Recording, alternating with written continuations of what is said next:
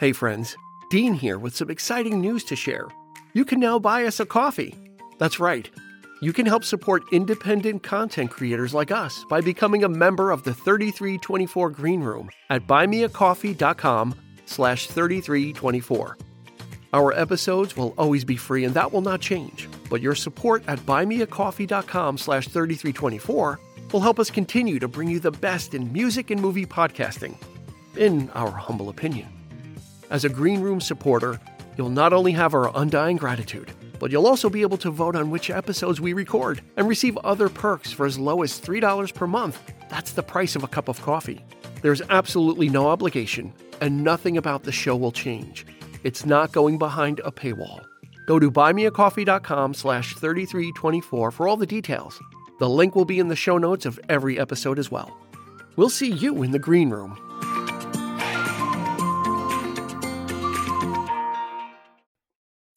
In this episode, we're taking a look at 3 decades, and we're trying to decide what was the best era for music.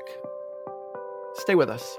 Get ready for the 3324 podcast, where lifelong friends Dean Legiro and Eric Kuber share their love of all things music and movies.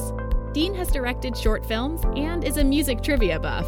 And Eric, trained in audio engineering, brings his extensive knowledge of music and film to the conversation as they discuss, debate, and celebrate their favorite albums, films, and much more.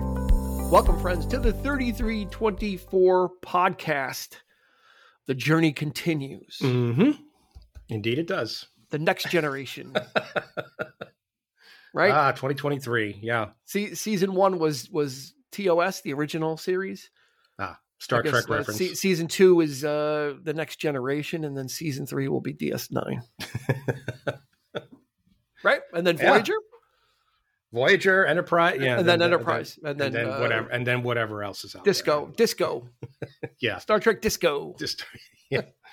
Right. First season was great. They lost me after the first season of Discovery, so. But that's an episode for another time. We haven't really done. We only ever talked about Star Trek 2. We never really. I would love to do a full on, just overall discussion of Trek through the years. That would take 5 hours for overall. No, but discussion. it wouldn't actually. If we brought a couple more people on, I think it would be interesting. If you're a Trekkie, I don't use the term Trekker, but a Trekkie, hit us up if you want to do a Star Trek episode. Yeah. And why the original series was the best out of all of them. So that will be the premise of the episode. Just to let you know now, just so you know what you get. So this isn't like a Copland episode. Right. Trek lovers only. Mm-hmm. But this episode, first of all, follow us on social media. We're going to be talking about, we're going to be picking 3 decades, and we're going to kind of look and we're just going to kind of have a discussion and talk about what, after we're done, see what we feel might be the best decade for music. So, and you can certainly let your thoughts be known on Instagram or Facebook at 3324 Podcast. You could join the conversation. We encourage you to join us and have some lively discussion and debate. It's always fun to hear other people's opinions, and I always learn something new too. We have such a group that is they are of the hive mind. When it comes to music and movie knowledge, there's stuff shooting from all different directions. Yeah. And it's great to read that stuff. So join us there, won't you, on Facebook. The group is very lively, and there's always room for more. We got plenty of seats available. So come on in, stop off at the concession stand, get some popcorn, and then join the group. Yep. Absolutely. Yep. Do you concur? I concur. I wholeheartedly concur. That's it. Just a few words. Do you concur? Yes, I concur. That's a Catch Me If You Can reference there. Yeah. So what we're going to do, what sparked this? Yeah, I'm interested in knowing where the idea, the genesis of this. Yeah, because this kind of came up pretty sudden. I kind of texted Eric. I'm like, hey, how about this? Mm-hmm. And it kind of sprang out from another idea. And it really came from the death of David Crosby. Kind of spurred this, and maybe the death of Jeff Beck and the death of Christine McVie. Mm-hmm. Yep. Kind of started making me think that we're going to be in a very for music lovers, or especially if you love classic rock and you love music from the 60s, 70s, and 80s, we're going to be in a very difficult situation of, of losing these artists, that we've taken for granted, that have just always been there, because they were there when we were young, and they've been there through our teen years and our 20s, and whether or not they were popular or not, or, Jeff Beck or Crosby, Stills and Nash come and go, whatever it is, they're there. And you kind of take it for granted that they were there. So it got me thinking about the state of music. Yeah. And the genesis was, are there artists today that have that reverence, or even bands from the 90s that they'd be aged in 30 years now, right? If you came up in the 90s, are there bands from the 90s that have any of that reverence? And then it got me to think of, well, then really, where was some of the greatest music made, or what was probably the finest decade for music? So really it started off a little bit morbid about the passing of these artists and lamenting that we're going to be seeing, unfortunately, more of this, as these classic artists get older. So I took it from lamenting it to kind of thinking about, well, what might have been the greatest era? And this is going to be speculation. We're just going to kind of talk about it. Yeah. And we'll kind of go through, I figured we would talk about each decade and kind of approach it from the standpoint of, what was maybe some groundbreaking technology or techniques, high watermarks, perhaps, maybe some songs, I don't know, wherever we kind of go with it. And then we'll kind of go through each. So the 3 decades, it's going to be pretty, no surprise that I think we should talk about the 60s, the 70s, and the 80s. Mm-hmm. I think those are the 3 prime candidates to have a lively debate about, and to kind of really figure out from those 3. Yeah, I definitely feel that. Well, a lot of the bands that are out there today, whoever's sort of like I think we kind of touched upon this several times actually in episodes where something, a lot of people out there today are doing the whole old is new again thing, calling back to a very specific time. You have very specific bands that are doing a very sort of kitschy. Is it kitschy, or is it something that they truly love doing? Like they pick a particular genre and they just do that. Mm-hmm. And it's, I find that there's a lot of that happening today. People are just sort of crossing over and just sort of, people are already covering new songs, songwriters, budding songwriters. Mm-hmm. Something comes to mind this week. Actually, Kelly brought up the fact that there's a country artist that Kelly Clarkson did a cover on her show, mm-hmm. and it just kind of blew up all over the internet. Like her version of this thing that she does, the karaoke thing on her show. Yeah. Yep. This was like really hot. Billie Eilish had done this song as well. And I think she actually prompted Kelly Clarkson because she's going through a rough patch right now, mm-hmm. Divorce-wise and all that. So it's, so you got that kind of thing happening today where it's just this sort of bleed of people just coming together and just doing whatever. It doesn't feel like there's a but where are the superstar? Like, where are the... Right. Yeah. And we could have that we could spend a whole episode just talking about the state, and I think that has to do with the state of the music industry as well. Yeah. And what the expectations are and what the buying public expects too. So, we have to, I guess, acknowledge that, that things are different now. Yeah. Than they were even in the 90s, even though we're not going to be talking about the 90s, but that was probably the last gasp for a traditional style of music distribution before the digital revolution began, and then people started consuming in a whole different way. So I think that kind of changed the notion of what an artist is. Yeah. And does the notion of a legacy artist even exist anymore? A lot of these artists from the 60s and 70s, they're still tour or their tribute, they trot out their greatest hits, but they're still doing it.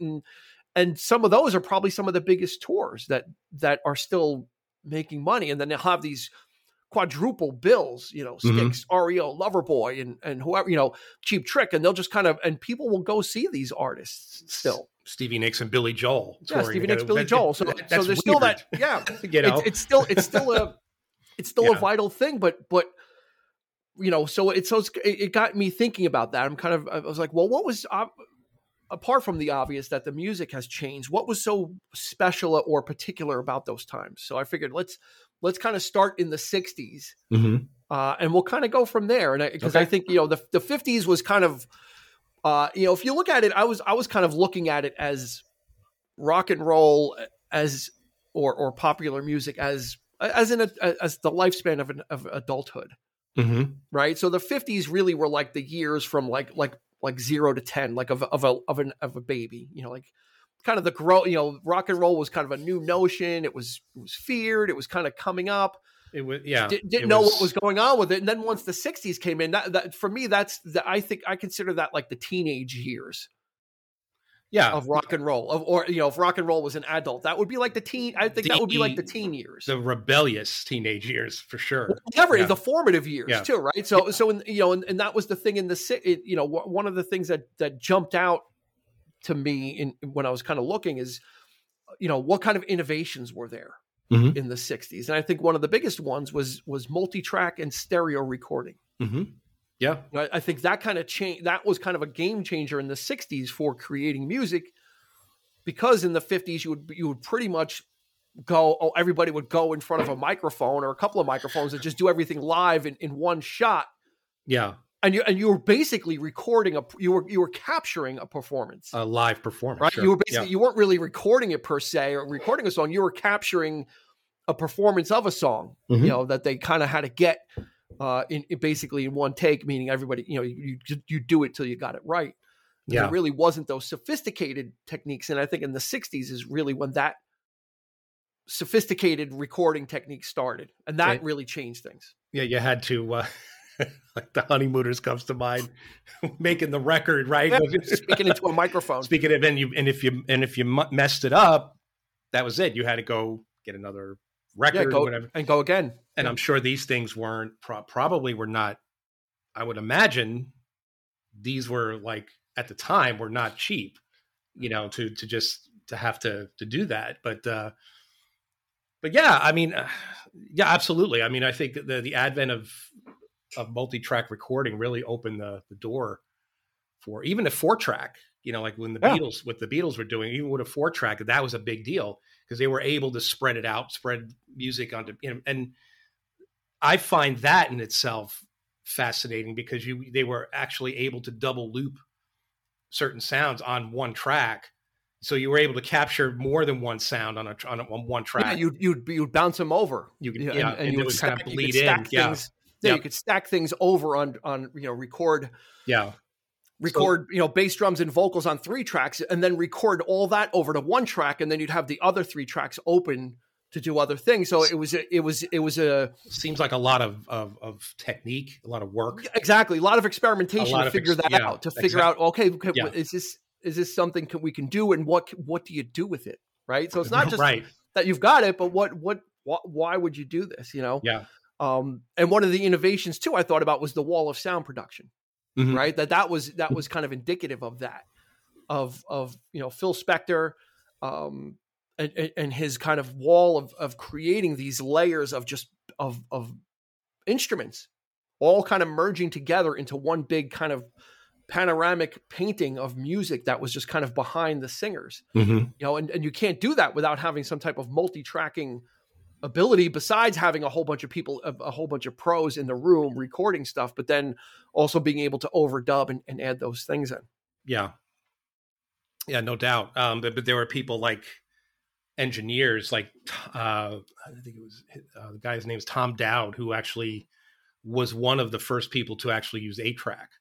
He introduced it to Ray Charles, and that's how those early recordings of Ray Charles were done. And this was at the same before or around the same time as what the Beatles were doing with the 4, and they never. I'm surprised. Like I think we've said this before, but I'm very surprised that George Martin didn't jump on that, because he had to have known that this was going on in America. But maybe, I don't know, who knows? I also think at the time too. I mean, again, rock and roll wasn't a serious, quote unquote, serious art form, so it didn't. It didn't merit serious technique, perhaps. And it wasn't until we've talked about this where the studio became another instrument Yeah. to be learned. Yeah. And that's really where what happened in the 60s is a lot of these artists became immersed or more interested in the creation of the music than in performing it live. Right. So that the innovation of well, we don't care. We don't necessarily have to be able to sing this and replicate it. We just want to create oral imagery, with our instruments and trying different things. And the 60s was kind of the proving ground for that. Sure. Even with a 4-track and getting really creative with that and pushing the boundaries of what you could do with the recording. And the Beatles, all you have to do is take the Beatles discography and listen to 2 songs from every other album. You don't have, and you'll see, you'll kind of like, you don't have to, you just start at the beginning, 2 songs, skip an album, 2 songs, and you'll see the growth and you'll see what was happening in music. Absolutely. That's a really easy way to do it. And of course, one thing led to another. Influence, creates more influence, and you got, next thing you know, you have lush productions happen. You have, all of the psychedelic, coming in, and even people like Dylan, who were, just doing his acoustic guitar thing, this folk thing, would plug in, become electric, and that which was horrendous to certain people because he was, obviously the politics of the day too but I think he had in mind as well that I want to move ahead too musically. I want to, innovate. Yeah. And not just be a voice with an acoustic guitar. That's, that time might have been passing me by now. I'm ready to do more. I'm ready to experiment. He definitely sparked something. You make a good point with protest songs, because that was a big part of the 60s. Yeah. In the beginning with folk music, rock and roll was kind of good time music, Rock Around the Clock and Blue Suede Shoes. And then when before rock really exploded again in the 60s, it was that folk revival, Pete Seeger and Joan Baez and Bob Dylan talking about social issues and protest. And then that would be picked up again, like you said, with the psychedelic era, with bands like Jefferson Airplane and the Byrds and Buffalo Springfield, that notion of, we want to say something with this music as well. And that was another thing of the 60s, was that, there was civil upheaval and there was a war in Vietnam going on that these young people didn't want a part of. Yeah. How can we, outside of but besides making signs and protesting, how else can we do it? And they were doing it with music in the 60s, which was another we didn't have high watermark. They didn't have to keep it minimalist. They didn't have to keep it just, singing in a group of singers around a microphone. We could say something with the music. We could expand your mind and create. Now we can create textures and things like that to kind of help serve the emotion or what people were feeling of the day. Right. So sometimes it gets a little stagnant if it's just, one voice, maybe you want to create more, so I think that's what a lot of people had in mind. I would imagine, certainly Hendrix was with his message of love and, anti-war, but it was like, but he was doing it. You think of when he did the Star Spangled Banner at Woodstock, that was just, oh my God, people were like deathly afraid that the cops were going to like jump on stage and tear him off the stage. But that, good thing it didn't happen, but that was his way of looking at it, and way of sort of not necessarily anti-American, but it was just, he was opening the door for people to look at things differently. It was an interpretation of it, and making it. Yeah. I mean, doing the Star Spangled Banner, he wasn't doing it as an anti-American thing. He was doing it in tribute, but he was doing it in his way and in the way that the youth could kind of, get behind. And I think of songs like For What It's Worth by Buffalo Springfield, right? Yeah. Of a classic protest song that was just trying to say something very simple. Because everybody had, all the youth in the 60s had these high hopes and that we can change the world with love. And, they had high aspirations, and the music was following that. I don't know if the music was leading the way, possibly, with just the feeling that there was a movement going on in the 60s, and the music was kind of driving it. And it was kind of like the motor behind it, where these artists were really capturing what the feeling was. And so you had really socially conscious music coming from that era, besides the fun stuff, besides the British invasion, where once the Beatles hit, there was a wave of great pop music that followed it, of them trying to make a cookie cutter Beatles band, where all of a sudden it seemed like everybody looked like the Beatles, Jerry and the Pacemakers and Freddie and the Dreamers, and all these different bands were kind of flooded the U.S. and the music scene, because people couldn't get enough of it. So you have on one hand, you have got socially conscious stuff that would kind of really define the later 60s, but before that was kind of this poppy, happy stuff. Before things got psychedelic and dark, it was kind of bubblegummy, but more innocent. Where it was just kind of like, the Beatles were seen as such a threat, but when you look back on it now, it's just like not really. I wouldn't say that at all. And every band they spawned after that was just kind of even a lighter version of them. And I'm sure a lot of these people would probably tell you, I'm sure, I don't know for sure, but this is just my opinion, but it's just, I would think that, no, we had something darker in mind when we wrote that bubblegum pop song. There was something more there that, and some people figured that out, as you're listening to it. It sounds innocent, but well, a great example would be "Wouldn't It Be Nice?" I mean, that to me, by the Beach Boys. I mean, it sounds like it's really, a nice song, and it's like it's bright and bouncy, and it's fun. But on the other hand, it's a cautionary tale, isn't it? I mean, it's like, it's nice to think about these things, but life isn't quite like that. And Brian Wilson definitely had that in mind.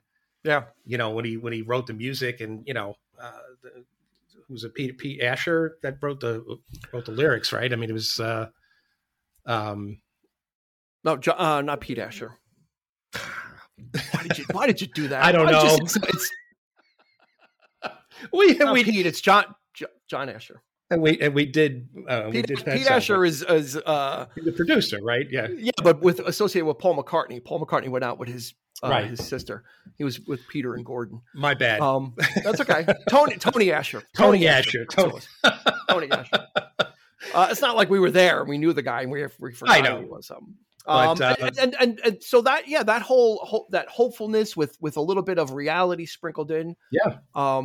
You saw in '69, Woodstock was a big gathering. It was kind of like a common, hive mind of people that wanted to get together and have a festival. So all this great music was kind of coming out of it. Where the it wasn't all Beatles all the time. Like they were there, but there was all these other offshoots. Like the groups like the Byrds, which was taking a folk spin on things. Yeah. And kind of driving that. And then, like we talked about, we just did a Doors episode. Those were some darker themes. Well, definitely creating a very specific region too. That was the California sound, right? I mean, a lot of this folky stuff came from there. Joni, the rise San of Francisco, Joni Mitchell. all the hippie stuff. All the hippie stuff, yeah. So much great. There was a lot of great music, and like I said, it just wasn't the Beatles and the Stones, like the two of the biggest acts. There was so many other smaller bands, because it seems that once rock music got popular, everybody, if you had a band, like you could make a single, and if that single kind of caught on, you could have a contract, So there was a lot of those one-hit wonders that really kind of came into the '60s. That kind of supplemented, the other, while the Beatles weren't having a number one, there was these other smaller groups that were kind of coming in, like the Rascals, and kind of having great careers of their own, and filling in what I, when I think of the '60s, I think of bands. I don't just think of Beatles and Doors. I think of like the Rascals, and I just think of other great, mostly one-hit wonders, like Hang On Sloopy and. The Guess Who. Guess Who had a massive string of hits. Right. And they all made, that's the thing. Like you mentioned contracts. So they all made albums. Like they were the strength of their, were those one-hit wonders for the most part. But there was an album of material. And I think you'll find a lot of times too, was not original material. They were covering Dylan, or they were covering they were doing their own protest songs, or including that because that's what was popular at the time. Yeah, it depended on your contract. A lot of these bands would be assigned a producer. Yeah. Mm-hmm. Right. Because it was very much a business concern. So it's like, okay, we're going to sign you to a thing. And here's your producer. Joe Smith is going to be your producer. Yeah. And you're going to cut, this amount, here, re-record your hit and re-record a couple other ones. And then you're going to do, there might've been a hit from last year and then they're going to cover that one, just so there's familiar stuff on the record. So there really wasn't a lot of, outside of the big bands like Doors, Beatles, Stones, etc., who not a lot of autonomy because they were kind of happy to have a recording contract and kind of the record company was kind of for the most part calling the shots. Yeah, and I'm sure they were just happy to have that I guess your day in the sun, so to speak. And that's what a lot of these bands that are still around do that. Like you think of these rock and roll shows that they bring back all several of these old people and they're doing this sort of vintage nostalgia thing, but they do their two hits and then they get trotted off and then that's right. I mean, also the real they bring out all the one hit wonders and it's Peter Noon from it's like 30 artists, but the show is still only 2 hours long because they just kind of right. They try. It's almost it's like a touring jukebox. They kind of trot them out because these songs are only 2 minutes long, if that. It's like it'll be the Turtles, Lou Christie, and the Brooklyn Bridge, and whoever's still alive, whoever's still around, right? We'll get them. We'll get them. Yeah. If you can make money on it, you certainly can. So there was a great. Music wasn't as segmented yet, right? So I think that's if we're going to put a check mark against the '60s. Is that, there was kind of British invasion, American pop, folk, and psychedelic music were probably the main. Again, I'm painting with a broad brush, but those were the if you think about the '60s, those were the main drivers. Yeah, British invasion music, American pop, folk music, and then psychedelic music. Mm-hmm. Right. And we would see the splinters, but not really that much yet. It was kind of very much, and like I said, before even psychedelic music took off, it was pretty much just pop music. Yeah. There wasn't a lot there was experimentation in the studio, but the Beatles, for all the experimenting they were doing, the music was still relatively straightforward, until they got to Revolver. But pretty much the music scene there wasn't anything really crazy on the radio that you'd be like, wow, okay. Right. You would have to kind of seek it out on the albums. And there were, like the Beach Boys, prime example, for as much experimentation they were doing, you would never know it because it was still making pop music. Yeah. Right. It didn't sound like, to the untrained ear, it's like, okay, this is another Beach Boys song. Wouldn't it be nice? Sounds like Good Vibrations. Sounds like I Get Around. Sounds like Help Me Rhonda, right? So to the, basically a lot of that stuff was kind of behind the scenes. That's right. Kind of innovations, right? Those were innovations that were happening kind of behind the scenes. The listening public was the benefactor, but probably not realizing it. Yeah, and of course, like you say, behind the scenes, you had members of the band that were content to do just the pop stuff and just do the surf stuff, and that's what they were known for. And and you find out that you have this savant in your midst, who, frankly, they knew, might have been, had little jealousy or envy came into play. So they start trying to do those things as well as Brian did, or and sometimes it worked, sometimes it didn't work. But but the point was that there was change happening. The influence was there. They felt they had to, keep up with the guy just to kind of, Yeah, and other bands heard that, and other bands would use that as that's right. Read so many times. I heard just a random article. I heard about some artist from the '60s. I heard this song on the radio, and it inspired me to do something that might have been totally different, but that there was so much going, there was so much new stuff happening that you were kind of, all you had to do was listen to the radio to get ideas of what could be, and then kind of run it through your own filter and come out with something different, and that's probably where psychedelic music came from, was just kind of really kind of expanding the notion of what we can do. And that kind of leads us, I think psychedelic music, I think, is a good lead into the 70s. Yeah. Because I think when you think psychedelic music, you think groups like, obviously, Jefferson Airplane, but you think like Pink Floyd. Yeah, it was the birth of prog rock. It was so which what I was getting to is in the 70s is really, if you want to think about it in Marvel terms, it was kind of like the multiverse, like the timelines started to branch in the 70s, because you had psychedelic music, which became a more improvisational, a long form kind of format of music without maybe any particular destination. It was more about the trip. It was more about the journey than the destination. And I think that's where prog kind of came, we started to see that in the 70s, that splintering. The 70s would be like the 20s if we're talking about a musical adult, where you've been through your teens, you're kind of mature. It's like now you're becoming an adult, and what are you going to do with your knowledge? Yeah. And I think in the 70s we started to see that, right? All the experimentation was done.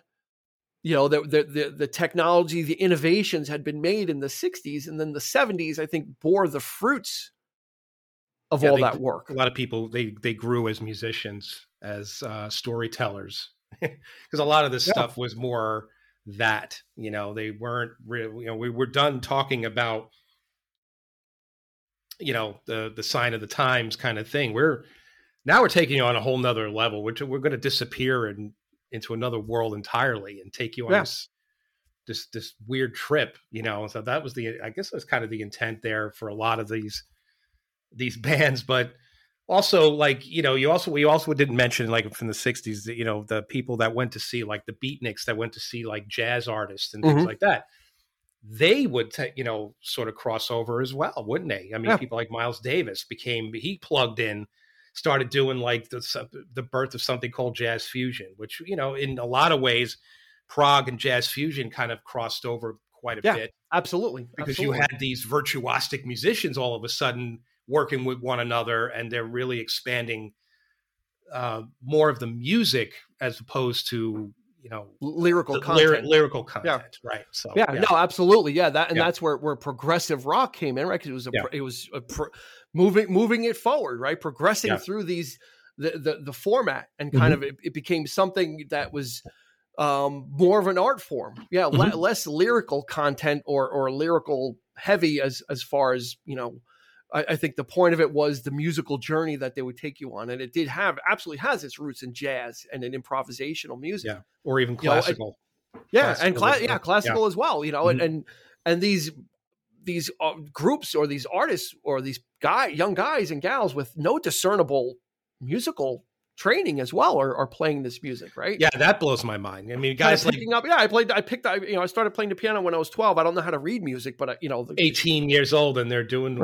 Holy shit! It's like I can't even play chopsticks on the piano, much less do the stuff that they. It's amazing. It was absolutely amazing, and so you start to see these threads that start getting pulled out of prog rock. And the singer-songwriter movement, which we've talked about, right? That was a very important part of the 70s too. Is that almost like the flip side to prog? Is prog is big, boisterous, bombastic, and then the singer-songwriters like James Taylor and Carole King and Linda Ronstadt and Carly Simon and Gordon Lightfoot, very introspective and very stripped down and very much about minimalist, about the music, about the words, right? The music was the accompaniment. In prog, the lyrics are the accompaniment. The music was the point. Now, instead of trying to be the voice of a generation, now we're just simply writing a love song. Yeah, telling how you feel. We're telling people how we feel internally. Yeah, right. It's not just politics. It's love. It's life. It's situations. It's breakups. It's all of this kind of stuff. James Taylor would evoke that, and then so would Joni Mitchell and Carole King especially. So that like you said, like the minimalist approach just sort of took what they did in the folk era but made it more relatable, I guess, or more heartfelt. Wearing your heart on your sleeve. Okay, there was something about folk music that just sounded, I don't want to use the word hokey, but you could tell it was folk music. Yes. In the 70s, it became something different. Yeah, you couldn't really define it. Like it wasn't really country. It was. Yeah, I think it might be the arrangements. Yeah. It's kind of like this kind of stuff you'd see on like a children's show or something. Like Kingston Trio, Peter, Paul, and Mary. It was kind of like that. Yeah. You know, the singer-songwriters like Neil Diamond, they weren't. It wasn't like that in the 70s. It was something different to it. It had a different feel to it. Might have been the production techniques, because in the 70s, like I said, all the experimenting was done in the 60s, and in the 70s, you really got just great sounding music. Like kind of the tools were learned, and they learned how to use these mixing boards, right, and how to really kind of understand the function of recording a guitar, recording a drum, and recording a bass. That you can record them all, but they also need different attention paid to them. And in the 70s, you really saw that. You really saw kind of producers kind of really, I think, come to the forefront of helping shape the sound of a group, you know, of understanding, okay, yeah, we want to mic a guitar a certain way, or drums need to be mic'd different because they're too punchy, and you can't use the same microphones. And I think in the 70s, you had that maturing of the technique, right? And the refining of the technique. And the music just started to sound just fuller and richer. Even if it was a 4-piece band, it just had a nicer sound to it. You know, the 60s could be a little crunchy, not abrasive, but in the 70s it kind of got smoothed out to in a good way. Well, stereo was certainly the advent of stereo recording in the 70s. I mean, everything just sounded so much bigger and bolder and warmer, and you got to hear every instrument, right? In the 60s, something, a lot of stuff was in mono still. You're still getting that sort of like very cold, sort of in your face approach, and a lot of it, the fancy part about the recording might have been, we're just putting a lot of reverb into it. Yeah. So you get that sort of echoey effect, but it's that is that considered to be a genius. It dates it. Yeah, but it does date it. Yeah. It absolutely dates the 70s, things were they knew how to tone that down and make a voice sound crystal clear and sort of like sort of more in the room a lot of times, but there was still a lot of that happening too. A lot of the grand, sort of voices and double tracking of voices and that kind of thing that really took off as well. I mean, you got singers that are doing 2-3 different vocal parts themselves, and then and then to bring in backup singers on top of that, so next thing you know, you got this sea of voices that just make it sound so bold.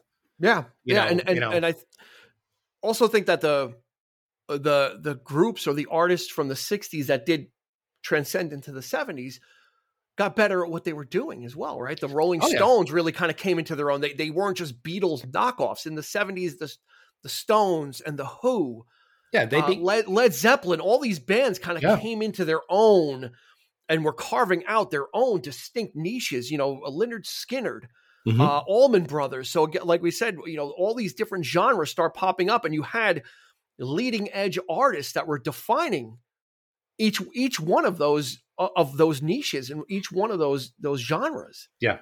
And David Bowie would kind of be the forerunner of like alternative music and kind of proto punk. So you had the splintering of music, kind of like almost like blasting wide open. And it was kind of like anything goes in the 70s. That's really what it was. It was, fueled by drugs and fueled by all that, fueled by excess. But that was what it was. Is kind of anything went through anything against the wall. The advent of the synthesizer, right, that's really what drove prog rock in the 70s. Yeah, they weren't playing pianos; they were playing all these groups from Yes to Styx to ELP to whoever, all were playing synthesizer. The birth of the synthesizer and the advent of the synthesizer in the 70s, really also helped define the shape of that music, and that was in pop music as well. And of course, that would carry over into the next decade, in which that became even bigger and broader. And we'll get to that. There's a particular particular instrument that really came. And then also, as far as guitar players, if in the 60s, it wasn't a lot of effects. Pretty much, there was really kind of some distortion. not a whole lot of craziness. But then in the 70s, you really started to see Echo, Chorus, the Talk Box, right? That Joe Walsh and Peter Frampton, like Show Me the Way. Slide. And the slide guitar. The whammy bar. Rocky Mountain Way with kind of, really innovating the guitar sound as well. So you got synthesizer, which kind of revolutionized the keyboard. But then you've got artists in the 70s that were really kind of taking the guitar also to the next level. Because again, the 60s was kind of learning the tools, and that was learning the instruments as well. In the wake of Hendrix. Yeah, I would imagine a bigger challenge for people having to set this shit up on stage, right? These massive rigs that, all these pedals and, that these guitar players are using, the sort of the wah-wah, the flange, the this, the that, like all these different effects. And sounding unique, Jimmy Page had his own sound. Townsend had his own sound. Right. Each one of these artists kind of, taking their instrument and putting their own stamp on it in the 70s. Brian May had a particular sound. Clapton, you could pick Clapton out. His Fender has a sound, and in the 70s, all these artists kind of notched out their, got their little square acre of land of this. That's true. This is where I'm laying down my roots. That's absolutely. And I've got to, this is my sound. There's a lot of truth in that, and because you feel like the further you go back there, like you were saying, there was fewer artists to pick out that were doing this stuff. So they literally did have their own identity, right? They had, like, nobody really sounded like the Who at the time, or nobody really sounded like the Stones or Zeppelin. People were trying to, I guess, trying to go there. Some bands were, but that, I feel that came a little bit later, like in the early 70s, they very distinct, just sort of little pockets of bands that were just doing their own thing. And then you realize, even if you go further back to the 60s, there weren't a lot of guitar players plugging in. I mean, there was a lot of rhythm guitar being played. Yeah. It wasn't a thing. Those innovative guitar those lead guitar players, they're very few. And those are the guys that really stood out. But unfortunately, there's some of them that are the most unsung as well. A lot of people don't realize that there's a lot of, even in the 50s, there were people that were doing that, but people weren't really looking that far back, which is a shame. But, but on the other hand, it's like, but now you have this. So now more and more people want to do what they're doing. So that you started to see the growth of these rock bands that are just, coming in. And it was almost like mushrooms in a field. Like they were, and the great thing about it was the record companies really gave these groups had contracts. Like they had the thing about the 70s is these groups put out, there were groups that would put out album after album that would just not go anywhere. Then 6 albums in, they would strike it. Yeah. I don't think you see that today. So in the 70s, you also had artists had a chance to kind of mature and develop and kind of figure things out. And the record company would just kind of keep making, we'll keep, how many groups did that you see that some of the early albums, it's like, well, okay, there's not a hit until like the third, fourth or fifth album, and it's like, what was going on before that? Nowadays that won't last too long, unless you're, and so I think the groups also had the ability to kind of mature. Yeah. Absolutely. People had time to develop their sound. Yeah. And record companies, and they were prolific too. Some of these record executives understood that, though. Yeah. If you were lucky to get those kinds of executives who knew music, they understood that they needed to find their way, to find their niche. Unfortunately, there's a lot of executives that don't know shit about music. Hopefully the good ones saw it as an investment. Right.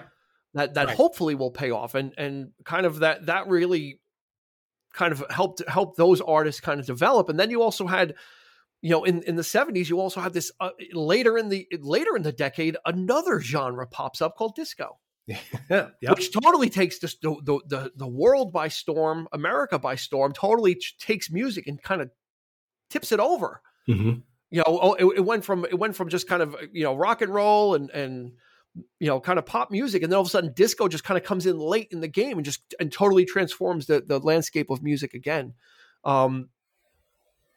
You can't, for me, when I think about the 70s, what I think is most kind of what comes to the forefront of my mind is AM radio. Yeah. Mm-hmm. Because AM radio in the 70s was the great melting pot. You know, that's where you would put on AM radio and you would hear everything. You know, you would hear a country artist, then you would hear a soul artist, then you would hear like a rock song, then you'd hear like a bubblegum pop song, you know, like this, and you hear a novelty song like The Streak, and then you'd hear, you know, another soul song. And it was, you know, AM radio kind of didn't discriminate. It played everything. Yeah. You know, and that was the great thing about listening to radio back then is you weren't really picking and choosing. It was just kind of, it was just mute. It was all music. Mm-hmm. It wasn't like, here's a country song. They would just play. If there was a country song that was popular, it would be played on AM radio. And then if there was a rock song that was popular, it would be played right after it. And then if there was a weird, you know, disco duck, then it would be played right after it. You know, so you would just hear just like everything, you know, and for me, I think the advent of AM radio in the 70s, I think really kind of helped a lot of people that grew up in that era connect to music. Because you were exposed to so much more stuff than you realize. When I think about it now, I'm like, oh my God, there was so much different music that I was aware of. At least not knowing it was a genre, not knowing it was this or that. It was just music that was played. No, I totally, I agree with that. And it's, you know, but to me, it felt more, it was at least an open door, right? It was not, we're not talking, you know, I mean, unfortunately, there was still a lot of that happening. There was still a lot of like, you know, sort of divide. Black artists weren't being played on the radio as much, you know, but I guess the people of real value at that point, like the jazz artists and things, you know, you didn't hear that, but you heard a pop version of that, like a lighter version of jazz, like a light jazz, or at least that, you know, that they were walking through that threshold of at least introducing a different sound to people at that point, especially young kids like us who, you know, were very impressionable and like, wow, that's different. Yeah. If it caught on, they played it. That's right. And then, you know, you would look into that kind of thing, and then you know, that's how you dive deep, and that's where you find, you know, or you just file it away and be like, oh, wow. Right. And then years later, you hear it like, oh, wow, that was really kind of a really lush song to be popular, or this person was like in their 40s when they had this hit in the 70s. And you know, and you don't kind of see that diversity even in the age spectrum nowadays, you know, that was what I loved about it is you heard everything and anything. If it didn't make a difference, if, you know, Frank Sinatra had a hit and he was in his 60s, it was on AM radio. And then right after that, you'd hear Donna Summer or whatever it was. It was just a great, that's true. You know, it was a kind of a patchwork quilt of just all different types of music that you would just listen to, you know. I don't even think oldies radio today even replicates it as much. They try to, but, it was just anything and everything. And you just heard, you know, and you didn't realize you were getting a musical education. So I think AM radio in the 70s was a big part of that, you know, especially in like the spring and the summer months too. Like, right. I mean, God, I'm thinking of like Once Upon a Time in Hollywood, you know, with that kind of that situation really grabbed me with Brad Pitt driving around in the car, and you hear like him listening to the radio, you know, I forget the guy's name, Don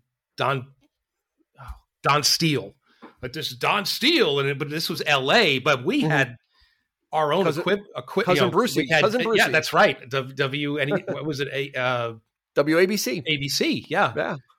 Yeah. And Vic Morrow. Yeah, that's right. That's right. All the great ones, but like you say, like all this, you know, and the way the songs just ran right into each other. Right.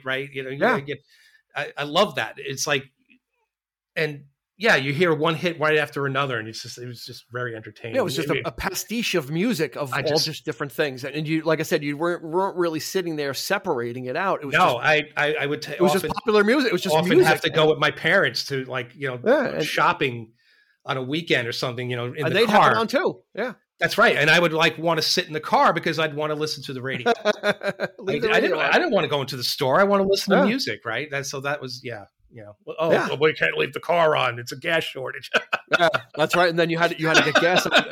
Depending on your license plate number, you had to go on even or odd days. Yeah, that's right. When it got really bad, if you had the gas situation got so bad in the 70s that they had to ration out the gas, so they would go by license plate number. So if your license plate ended in an odd number, you can go on Monday, Wednesday, Friday, and if it was an even number, you can go Tuesday, Thursday, Saturday, or whatever. Yeah. It was crazy, and the lines were long. Of course, we didn't have Walkmans or anything back in the day. No. We didn't have that stuff yet. So no, just a transistor radio was it. Radio was the thing. Yep. Yeah, transistor radio was the thing you could have in your room, and it didn't cost anything. You had batteries. You didn't have to buy stuff, and it was a literally a global jukebox. They played everything. If you're in the right market, I suppose. Where we were lucky to be in the New York market, where it was vibrant and they played all this stuff. New York was sure. Yeah. And then, like I said, towards the end of the 70s, you would get disco and you would get punk also, which would kind of spark a whole other revolution. But I think disco really kind of overtook it, became so big, and then had such a big backlash as well. Like it did. Everything was disco, and then everyone was like, "I'm tired of this." Like it did. It flamed out pretty quick, but it wore out its. I mean, I wouldn't say wore out its welcome, because I loved it. I wanted more, and it obviously has its roots in like funk and R&B, which kind of turned into something. Just add a little bit of pop flavoring to that. Now you got some really great even jazz with these long form disco songs. That you dance got. It's about the music. Yeah, it's about the musicianship. It was about keeping people on the floor. And I think that at this point it was okay. We're going to kill prog rock. This long haired stuff is out. Now it's time for. We're going to make long form music, but you're going to want to move to it. You're not going to want to trip. You're not going to want to trip to it. It's either that or punk rock. Punk rock came in and was out. Totally out to destroy everything. Exactly. Even what people like Zeppelin were doing. Like we want, this is raw. Just thumbing their nose at everything. We don't even have to be good for people to relate to this. This is the point of punk rock. We want, attitude. The attitude, which, of course, at the time I was like, I wanted things to sound good, right? Because we were so used to that. I suppose, growing up, it was jarring, very impressionable to hear something so threatening ugly. Threatening. And just like this sucks. It's just noise. You could say that, but you understand now. You appreciate what it was and why, and so and those two art forms will take us into the 80s because disco would splinter off into another subgenre of rap. Yeah, and punk for all intents and purposes would splinter off into new wave music. Yeah, which would usher in the final decade that we're going to talk about, which is the 80s. And it was kind of the dawning of a new era. Which to me was like punk rock. Punk rock was like fuck you to prog, fuck you to this stuff. But then you had everything, right? But then it had. The new wave comes in, and so now you're starting to bring that stuff back. Now you're starting to bring this sort of artsy. It's still punk. It's still short. It was a reset. Yeah, it was like a reset. But you got like people like Talking Heads that were like it was relatable and it was funky. It was like, but they were doing more than just playing three chords. Like people like the Clash were doing that, playing reggae. The Police, they were doing something above and beyond just the. And that to me is progressive. I think I mentioned Stuart Copeland even said that. He's like, we wanted to be a punk band, but we ended up being more than that. So I considered the Police a prog band more or less because we ended up doing more on record. Yeah, taking those things and expanding it. Like I said, it was kind of punk was kind of a reset, as it were, for music of kind of. And with the fall of disco, it kind of like the 80s were kind of a wasteland because a lot of the artists from the 70s, really didn't transition well. So it was kind of an opportunity for new or the next generation of artists to kind of come to the forefront. Yeah. And on top of that was, there was a digital revolution, digital recording, but digital instrumentation. Yeah, the tools right of the day. made it easier, for better or for worse. The Fairlight computer, which was invented in 79, but the Fairlight computer would be used extensively in the 80s because what you could do is you could record a drum, put it into the computer, and then replicate that sound over and over, and with different types of tones and different kind of kind of tunings. This was this was the proto Pro Tools, like, right? Yeah, I mean, this was it was the Great Experimenter. Peter Gabriel used it in the song San Jacinto. Yeah, he used a Fairlight there to sample a marimba. Relax by Frankie Goes to Hollywood. Mm-hmm. Heavily, the drums on there were used as a Fairlight. The album Hysteria, 1987. From Def Leppard.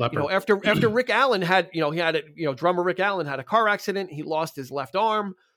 They weren't sure what they were going to do. They had to supplement. They had to supplement that. Mm-hmm. So they used the Fairlight computer to sample drums and help lay them over. So using of technology kind of became a way also for people to express their art in a different way. So you didn't have to be a virtuoso guitar player. Yeah. If you knew how to use the technology, someone like Thomas Dolby or Trevor Horn, these guys became enthusiasts and experts at using the technology to create music. So we saw something different. If the 70s were more of an acoustic and a wooden decade, mm-hmm. The 80s were definitely more the digital and electronic. And again, for better or for worse.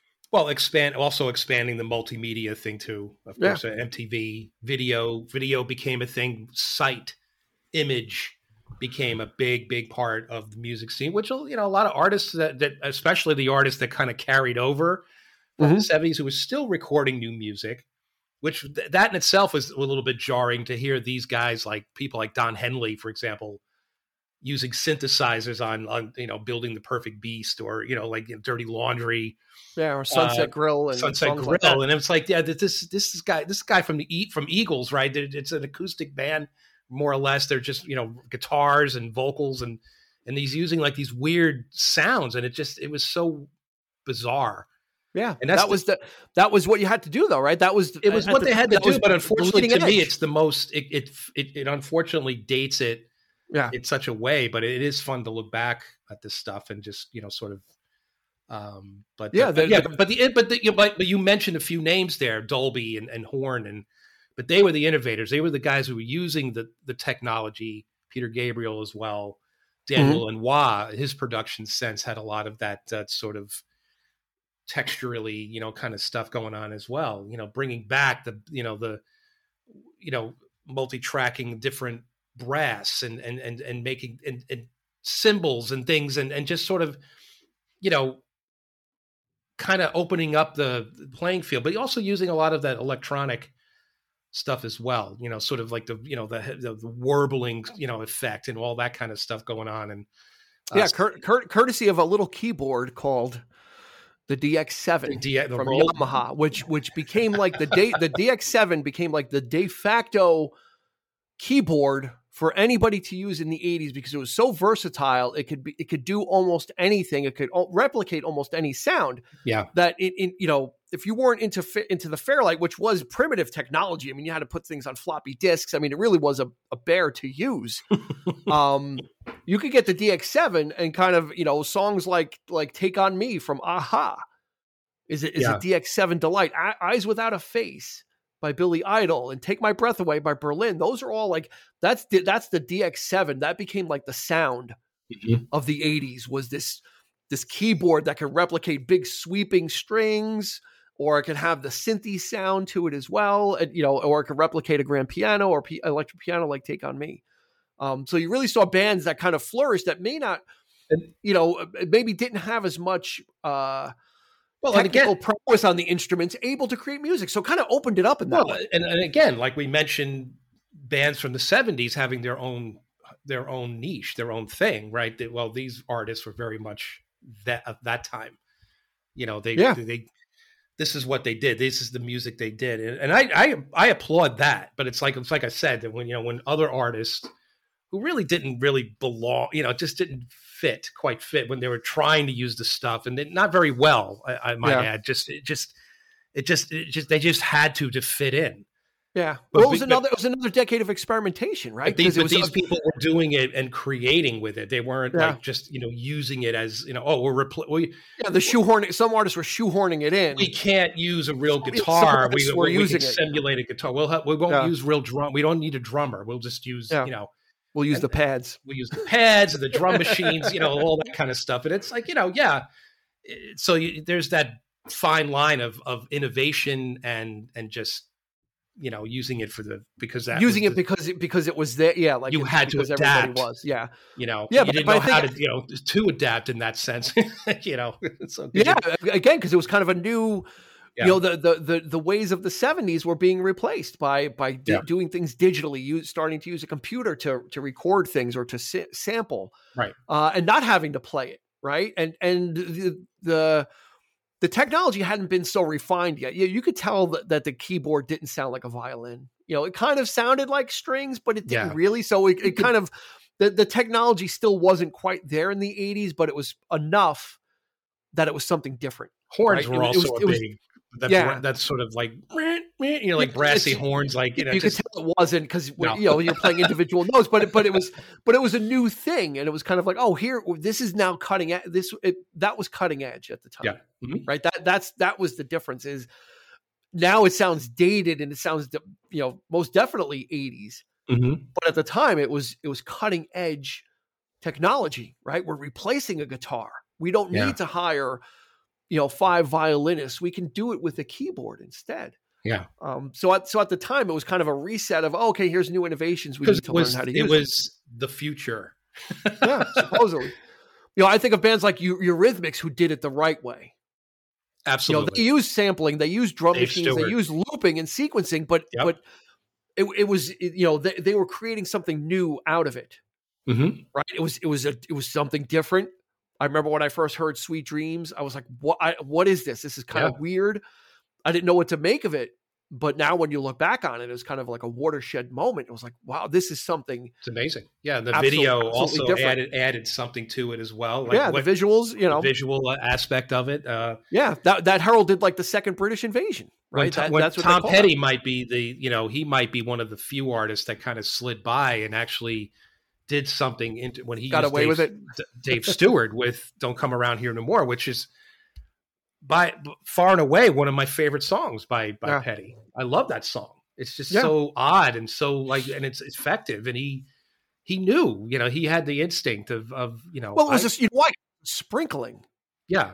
It wasn't like, we're going to make an, all of a sudden Tom Petty. Well, for the most part, the song was that, and then it kicks into the rock thing at the very end. But the whole album wasn't like that either. So it was kind of we're going to dabble in it, right, and not say, we're going to totally change our. Now we're a new wave band. Yeah, they didn't totally. No, they didn't.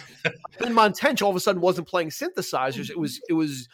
To your point, used in the right way it wasn't shoehorned in of, we're going to put these synthesizers in, how are we going to fit them in? Mm-hmm. It's kind of like, how can we do this, but still sound like us? Yeah. Yeah. Right. And that's a legacy artist or an artist from the 70s using it in the right way. Yeah. But that second British invasion, I think also kind of gave us another smattering and another helping of pop music that was so great. Think of artists like Lisa Stansfield, the Blue-Eyed Soul kind of thing came back with Been Around the World and Fine Young Cannibals and all these great British artists that kind of took advantage again of that digital revolution and Flock of Seagulls. It just seems like it was like the 60s all over again. Like American artists were hard pressed. And we know some great ones like Huey Lewis and the News and Bob Seger, they were still there, but it seemed like Duran Duran, like these British artists would, Def Leppard assaulted the United States shores with 2 albums in a row in the 80s, Depeche Mode. You had the Smiths. Culture Club. I mean, they couldn't miss hit after hit after hit. The Fix, and also, right? This was a great time. There was all this kind of new wave talk. And it would kind of morph into alternative, right? Because in the 80s, it was kind of like new wave kind of started out the 80s, and then that kind of morphed. Rock and roll became kind of metal and hair metal. That kind of light music, for better or for worse. That was you can't discount what was going on. I think that's with what they refer to as glam metal. Glam metal. And then alternative was kind of springing up in college radio stations of playing stuff that wasn't that. It was the antidote to that these small radio stations in colleges didn't want to play Poison and Motley Crue and which Rat was and stuff like at that. the time that was the most popular form of music when that stuff was prominent. I think that was the best selling. It was the most popular. It was like this, the most played, the most, the glam metal, which was like, that was surprising to me. I was like, wow. Yeah. Well, a lot of the dance stuff too. A lot of that freestyle, like Taylor Dane was coming into into popularity. You still had your R&B Debbie Gibson and that kind of pop music was Paula Abdul. All that stuff was kind of dominating the charts as well. So there was there was room for that. They were kind of keeping the pop spirit alive, but on the sidelines was this alternative music. And kind of, the glam metal was kind of becoming popular on MTV because, like you said, it was very visual. There's always seeing these guys with makeup on and teased hair and Aquanet. It became a very visual thing for those bands. Whereas there's always bands that you're going to find that we probably don't even know that came out of the 80s. And that's supposed to be technically our decade. That was our sort of coming of age decade, right? Because we were old enough to, we were still getting into the bands from the 70s, but but it's like the 80s became like, but I know that there's probably bands that I've never heard that are probably like, oh, that's nothing compared to these guys. There's always some underground thing happening. I think in every decade that there's always a band that somebody's going to point out that, oh, you never heard anything until you heard these guys. And I'm like, oh, of course, there's plenty of unsung. You know what I mean? Like, so heroes. And that's why we go back, hopefully. I guess I'm making that point because I tend to be a little harsh talking about the 80s, but then I realized that there was a lot of some like really innovative stuff happening, So you have to take give it credit, You have to put yourself in the mindset. Yeah. Yeah. You can't look at the 80s. If you look at the 80s from an outside looking in perspective, it's not going to work. Because all you're going to think about is neon and teased hair and rubber gasket bracelets and Madonna lace. Like you're going to think about all the kitsch, if you look at it from the outside looking in. But if you kind of go back and try and immerse yourself into and put yourself in the mindset of what was going on at the time and try to remember that this stuff was cutting edge, and you have to kind of put it, whether or not it's aged, and whether or not things got better or worse at that time. There was a lot going on. Michael Jackson's Thriller, the biggest selling album of all time, came out in the 80s. Madonna, what does that mean, right? Madonna changed the face of music forever. Prince in the 80s, and all these artists, right? There was a lot going on there. It's just he was a guy that I totally underappreciated at the time. I should have been listening to Prince at the time because he was brilliant. Yeah. Now I'm going back and I'm like, I it's one of my biggest regrets is not. But he's from the 80s. It was mainly from the 80s. So kind of passed me by. It's like it's the image that kind of threw you. So how do you reconcile that? This guy isn't the new Hendrix. Like he's not a guitar player. I see a lot of dancing. That's the sort of the thing that you get. But then you realize this guy played everything. He did everything. He was eccentric, but he was. Yeah, you have your preconceived notions, and I think when you think when we talk about the 80s, I think we need to take the nostalgia kitsch out of it, of how people look at the 80s now, right? Because that's the thing is that stuff is looked upon nostalgically, but not very realistically. It's drawn very broadly, and I think you could say and everybody was this. But you could say the same of the 70s, and of course, everything was hippie, but I think less so. I think it's it's easier to kind of look at the depth of the music in the 70s, and it's easy to dismiss the 80s if you're going by the same checklist. I get it. I think if you spend time in an 80s like playlist of just all types of music, I think if you kind of re-immerse yourself in there and then be like, okay, I remember, the 70s had its share of corny and cheesy pop, but it was all, again, when you put it in its place at the time, it fit. Everything was happy, and people were, there's still the leftovers of the hippie generation, and pop music was kind of happy stuff. Yeah. The 80s was more kitschy, but at the time it wasn't, because it was just what was going on. Right. It was just like we felt we were on the edge of Well, the like I dawning said, of something new in it music. was something, like I said, it was sort of like embracing the future. Yeah. And there was a time of great excess, of great Yeah, promise. that too. Right. It was like, oh, the 80s are going to be bright, and, you know, the future is going to be, Yeah. you know, Future is going to be neon. and we got all this technology and, you know, all this stuff Yeah. is, you know, whatever. Yeah, the computer revolution, all that, you know, Video all that games, stuff was going on absolutely. at the same time. Yeah, it was like the dawning of the digital era, right? Yeah. And that's really what it was. And the music the music represented that, or it represented what people thought that era would be, what the digital revolution would and be. not only that, it was the advent of you know, watching movies at home, right? Yeah. VCRs came into, we could actually watch you know, we don't have to go to the theater. We could watch a movie, and we could buy a movie, we could rent it, CDs became a thing. You could record your soap opera and watch it later. That's right. I don't know why. And Just watch it when it's on.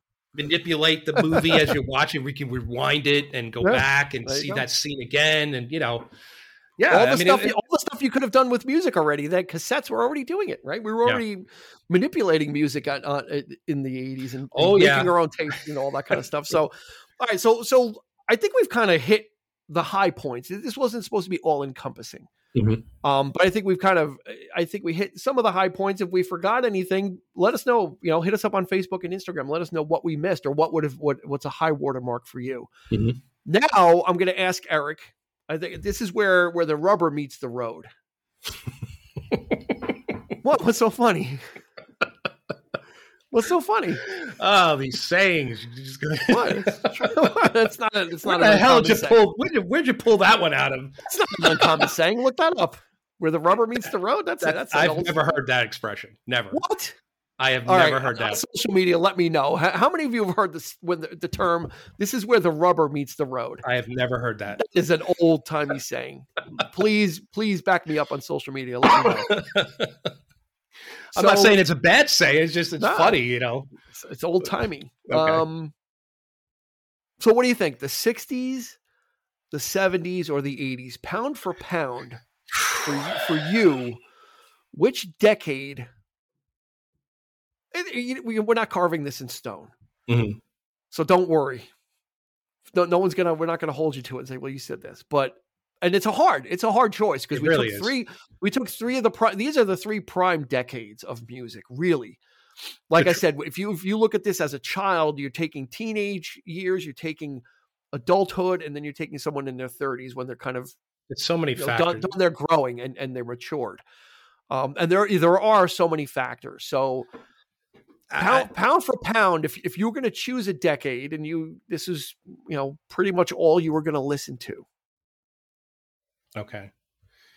Not forever, but this would be the primary, you know, if you signed up for Spotify and you're like, well, we need to know which decade is it, so we can tailor everything to you and give you the best musical experience. Which one are you going to choose? I'm going to have to go with the 70s, you know, because 70s.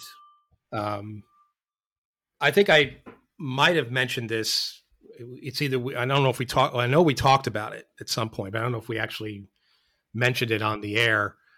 But for me, it's not even a question of, if you really want to get down to it. I mean, for me, the best 10 years of music, it was like 66 to 76 for me. That's not what we're asking. That's not what we're asking. I know I'm breaking the rules.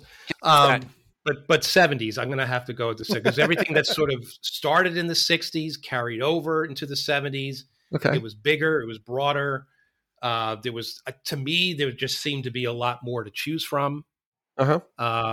Just, you know, genre wise, there's just a lot more to, you know, and there's still bands that I'm discovering. And let me ask you a question about that, about your choice. Yeah. You just said there was a lot more to choose from. Yeah. Are you saying that? Are you saying that now in hindsight, or are you saying that based on your experience then? I think I didn't know it then. You know, growing up in the 80s, I didn't realize that there was so much. But I think over time, you know, as time went on, I realized that there were Okay. bands just, starting it all, innovating, and now like I said, like a lot of bands, I have nothing against new music. I whatever, but I just feel like there's a repetitive thing. The 90s brought grunge back, and what to me was like a return to the classic rock era of the 70s, Of the 70s. of that warm rock, gritty, raw rock and roll sound that, that started then. So yeah, that it to me, it feels the best to me. I'm probably a little bit more nostalgic for it. The music just affects me in a way, but then there's also the, that aspect of it, of where it all came from and where it started, at least in my lifetime. Sure. You know what I mean? So, I mean, obviously I'm sure there's people that, it started in the 30s and the 40s, we could, everybody has their, those people are long gone. They're dead. We don't have to worry about them. They're dead. Their spirit is dead. That one. Jesus Christ. You're building a rat ship here. Sorry, I just broke out into sentiment. Oh my goodness. But for me, it's the most treasured decade. There's so much there. There's so much innovation there, but it's enjoyable. It's, so yeah, what about you? All right. What about me? Yeah. Oh, thanks for asking. Yeah. Pound for pound, right? It's hard to pick one without, because you're basically, I'm going to use harsh words, you're basically discounting two other decades, right? You're basically kind of crossing them off, right? So it's very hard. Yeah. And each one had its, there was special things that happened in each decade that are watershed moments in music. Pound for pound, I have to go with the 70s as well. Okay. It's the thing that I think of, or the two words that come to mind for the 70s was anything goes. Yeah. Meaning labels were open to any type of music, of recording any type of artist. So many artists, you look through, I'll look through like auctions, online auctions for albums and stuff from the 70s. I've never even heard of these people, like one-off guy, or he made one album or whatever. I think there was that, and there was that, like I said, the maturing of rock and roll. So the learning was done in the 60s, and I think the 70s bore the fruits of that. Billy Joel, Elton John, all these great artists, Foreigner, Boston, just all different genres. Like I said, disco, soul music was really, Gladys Knight and the Pips, Stevie Wonder, the stuff he was doing in the 70s. Yep. Just there's so much we didn't go over, but and I think where my musical education came from was the 70s. Yeah. I went back to the 60s, right? I wasn't coherent. Yeah, I mean, the stuff for the 60s. So the stuff didn't seem as old. I mean, you realize that even like the turn of the decade of 80, 81, the Who just finished. The Led Zeppelin just made their last album then. Like 79 was their last. I still didn't realize that. But when you think about it, it's like, this stuff was still there. It was still happening. It was still fresh. It was very those fresh, those were new bands. Yeah. It's true. It's true. So I think for the breadth of music, the scope of music, and all the things that happened, including disco, like that was an important part, and punk. All of that, and punk, all that stuff kind of made up a very eclectic decade. Steely Dan, right? The jazz influence stuff that I wasn't into maybe then, but like you said, some of it was experienced then. A lot of it was the pop music. And then after the fact, realizing that all these bands were kind of occupying the same space, and let's not forget space and time. And let's not forget all the one-hit wonders. Yeah, that was the thing. That was AM radio was like the yacht rock, right? There's a great documentary on Paramount Plus called "Sometimes When We Touch," and it's all about the yacht rock or the Sometimes light rock. When We Touch, Dan Hill. Yeah. See, I'll tell you, Rupert Holmes, the Pina Colada Captain and song. Tennille, the Carpenters, all these like they're talking. You know, Come and Get Your Love. I mean, the 70s were I mean, the 60s were as much too, but the 70s, everybody had an opportunity. And this stuff was hokey. Stuff was some of it was hokey, some of it was, but some of it just sounded good, man. It was just you know. That's what it really. I mean, it's a feeling too. Like it's the how it makes you feel. I think that's what it was too. Is the music just, you know, we lamented all the time in the 80s because we're looking back at it. Yeah, and we're saying how artificial it sounds and how it, you know, has that sheen over it. We never really say that about the 70s. The 70s had something different to it. You'll call it a warmth. You know, it's probably one of your favorite terms, which it did. You know, there was some. You know, the school was out, you know, the 60s was school and school was out and the 70s was kind of, okay, let's, you know, we learned everything and now we're going to put it into practice. And everybody, any crazy idea for a genre of music had a seat at the table. And that was the great thing about it. It was just kind of, everything was there for you to listen to. So I don't think it was going to be any surprise. I knew you were going to say the 70s. Yeah. And you know, folks, we're not trying to say that, you know, we're not trying to like, we're saying, this is like for us, that's how we feel. Everybody is different. Yeah. Everybody has their decade. Everybody has their, you know, music that they came to know, connected to. And you know, they're just wrong. They're just wrong. Yeah. So it's okay. It's okay to be wrong. Okay. Okay. You said that, I didn't. So you'll take the heat. No, it's fun. You know, no, I mean, I could, you know, 60s would be a second, you know, cause there's a lot of, you know, but if we had to choose, and this is just, like I said, this is like a what if episode and just having a discussion. So, let us know what one you think it is the 70s or why not the 70s? Why the 80s? You know, were the 80s, you know, again, and like Eric said, it's conditional. Yeah. You know, if you grew up in the 80s, and you were listening to PLJ and Z100 in the 80s and came, you know, that's going to be maybe it is because of the connection. Yeah. Right. What you were weaned on. That's right. Right. It could be. I'm kind of in between. My older brother, like his decade was the 70s. Right. So, but yet I feel like he always accused me of being 10 years behind the time. I don't care. You know, we could claim the 70s just as easy. We were teenagers. You know, the 80s too. You know, we embraced it all as it was coming out. Yeah. But to me, it just had a very, you know, the innovations of the day where it was very jarring. You know, and I think that was it. You know, it was we loved the fact that this technology was happening, but if I listened to a song, it didn't quite affect me the same way that you know. Something was different. Yeah. Something was different. Yeah. So let's get into it. Hit us up on social media. Let us know. 60s, 70s, or 80s, or is there another decade that you would like to advocate for? Maybe we didn't even get the right three in your list. So hit us up on social media. Let us know. Also, visit us on YouTube. We've got video versions of this, and you're looking at me right now, and you'll probably be seeing this at some point. So go ahead and like and subscribe. Do that for us as well. That keeps the videos coming on YouTube, which is a lot of fun as well. Put a sign on the background. And that's going to do it for this lively but really fun discussion, and a little technical, little bit of everything in this one, which is a lot of fun to do, of the best decade for music. We think is unanimous. It's only two people, but it's unanimous. Two people make the majority. It is the 70s. Yep. And so for Eric, this has been Dean.